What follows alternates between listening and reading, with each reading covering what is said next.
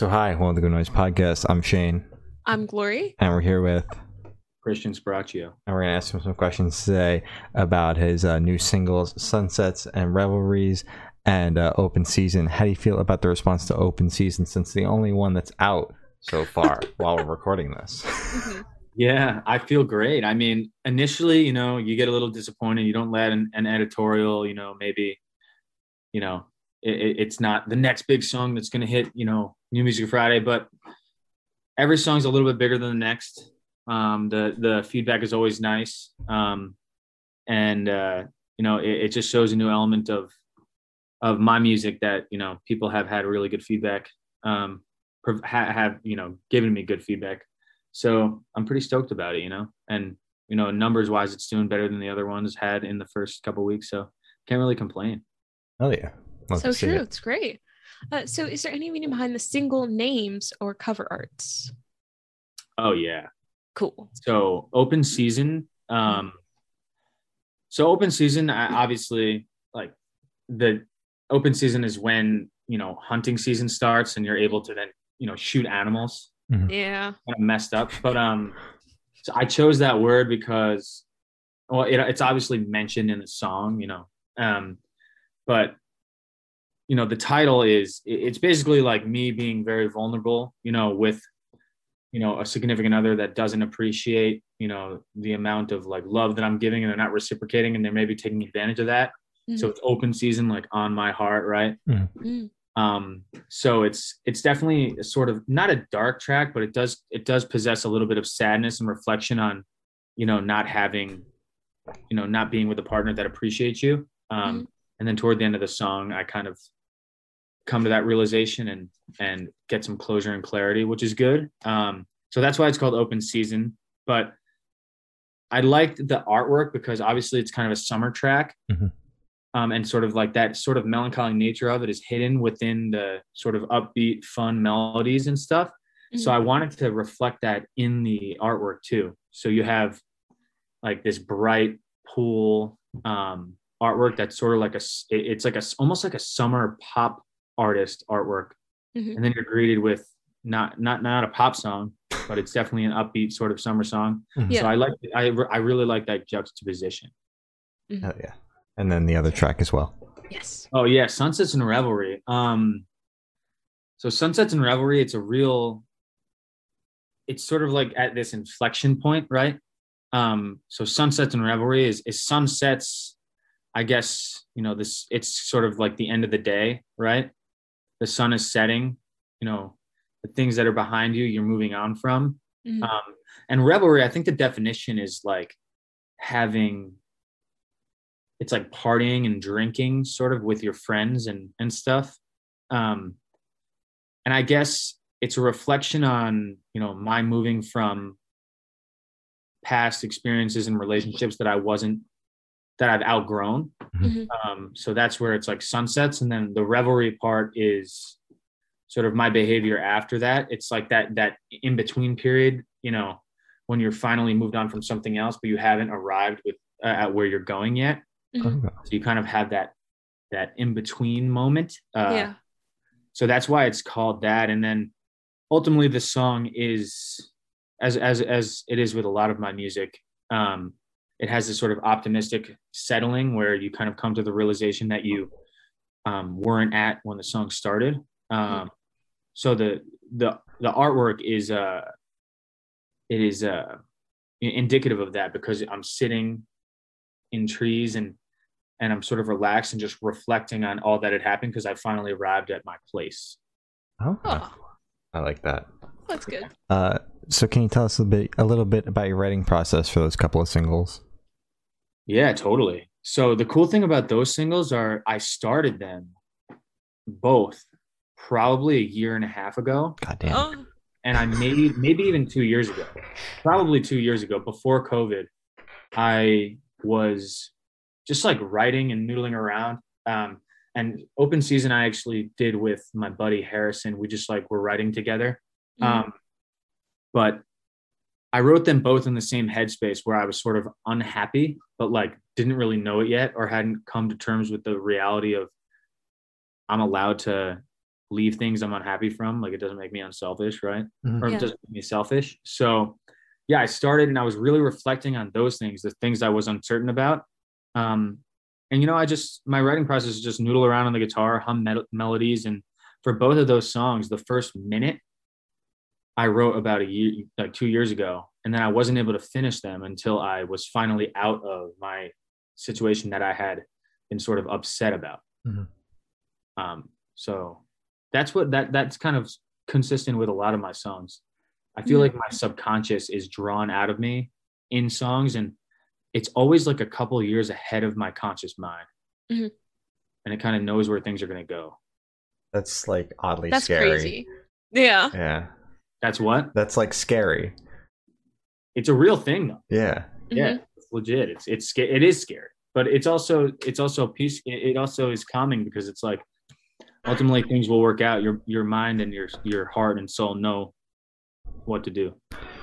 So like since then you're so like ahead of the curve, do you have any songs that like, you sit down and write from start to finish, or is everything like you sit on it? Not everything is that I sit on it, but I think the ones that are more existential and aren't things that are, so tangible, they definitely take a lot of time, to sort of come to fruition. But then when I write other songs about, my immediate, place in the world or just like my current situation, and I don't have this sort of like overarching, existential, revelation, those ones don't take that long, and I can finish those in 1 or 2 days. Yeah. Okay. That makes sense.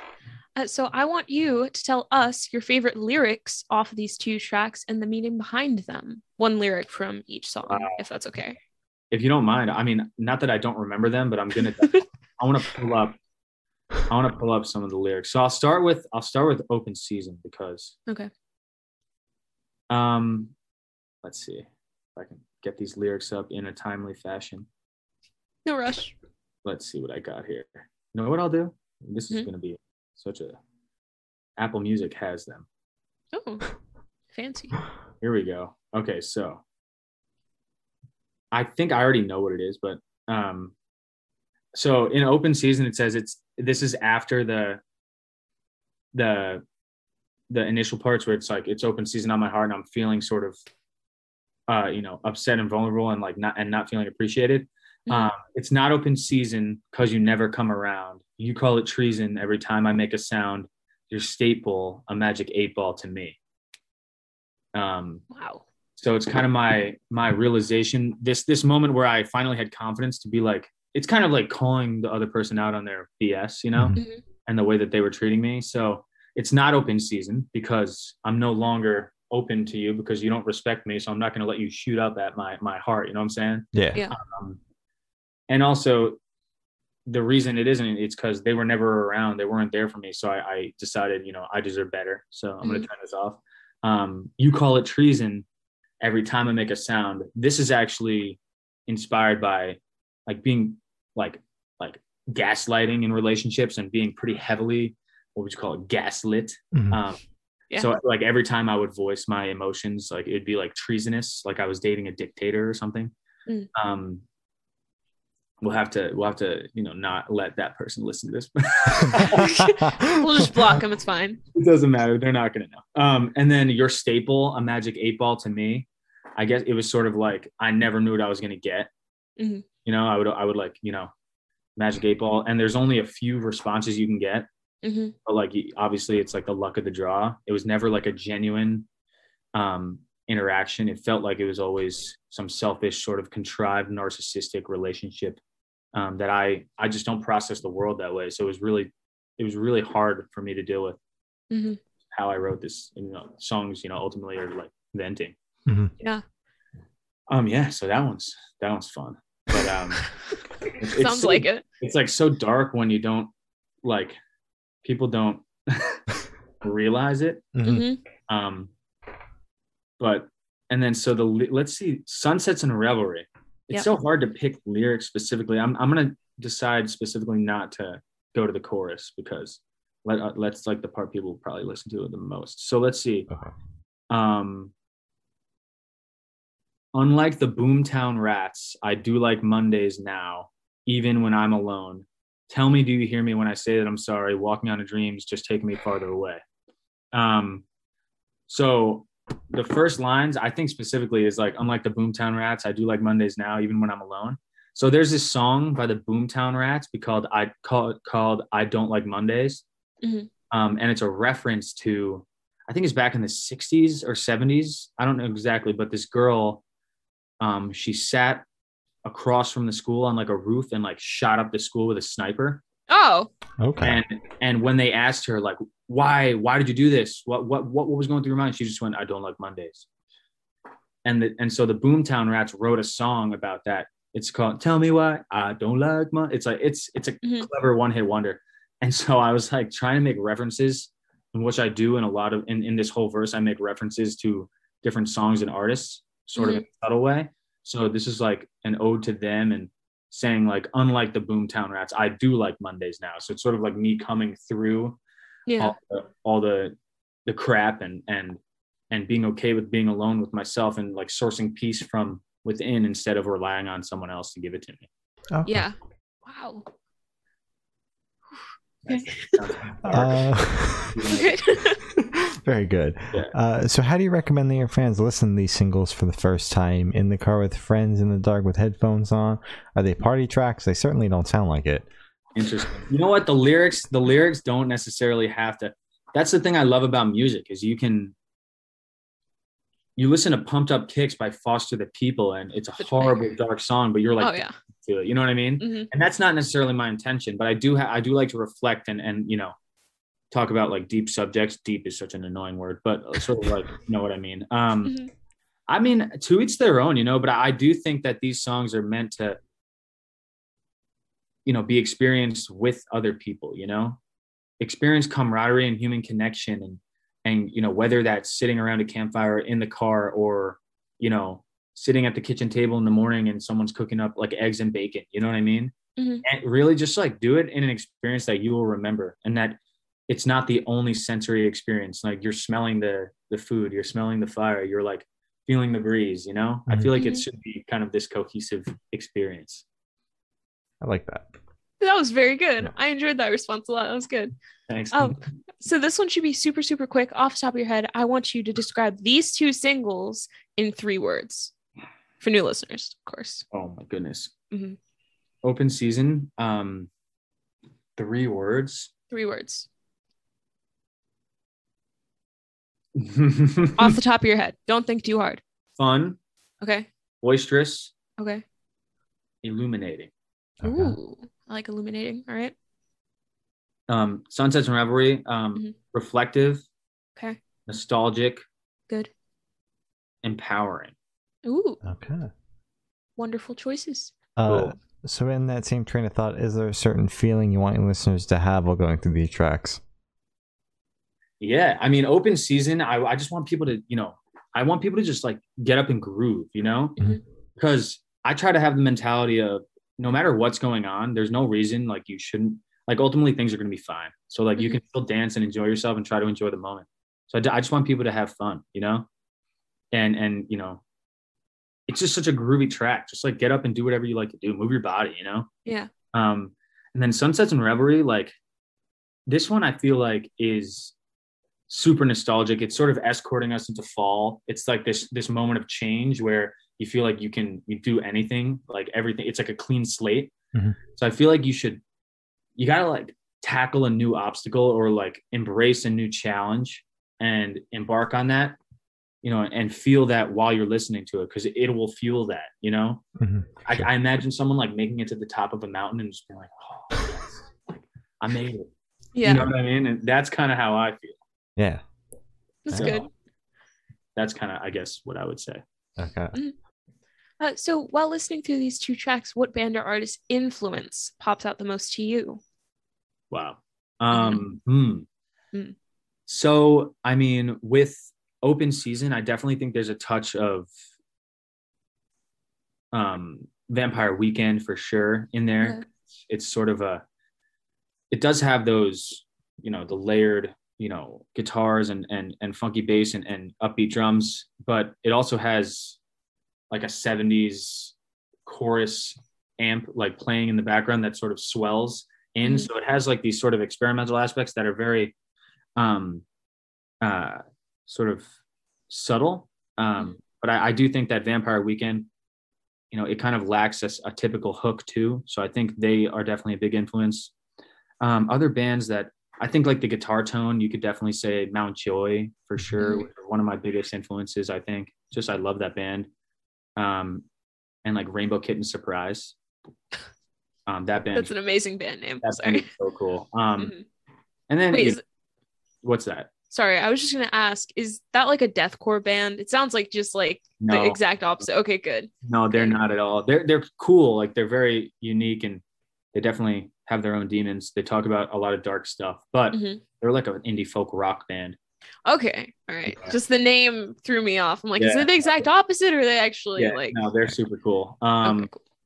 But and then I mean John Mayer, with like the tasteful, guitar in the beginning. That there's always an element of John Mayer. And then the Sunsets and Revelry, I definitely think I was trying to channel my inner Ben Howard with the intro. So Ben, are you familiar with Ben Howard? No, I don't think I am. Ben Howard is like a super clever acoustic guitar player that he does a lot of alternate tuning stuff that I don't really do, but he's really good at finger picking and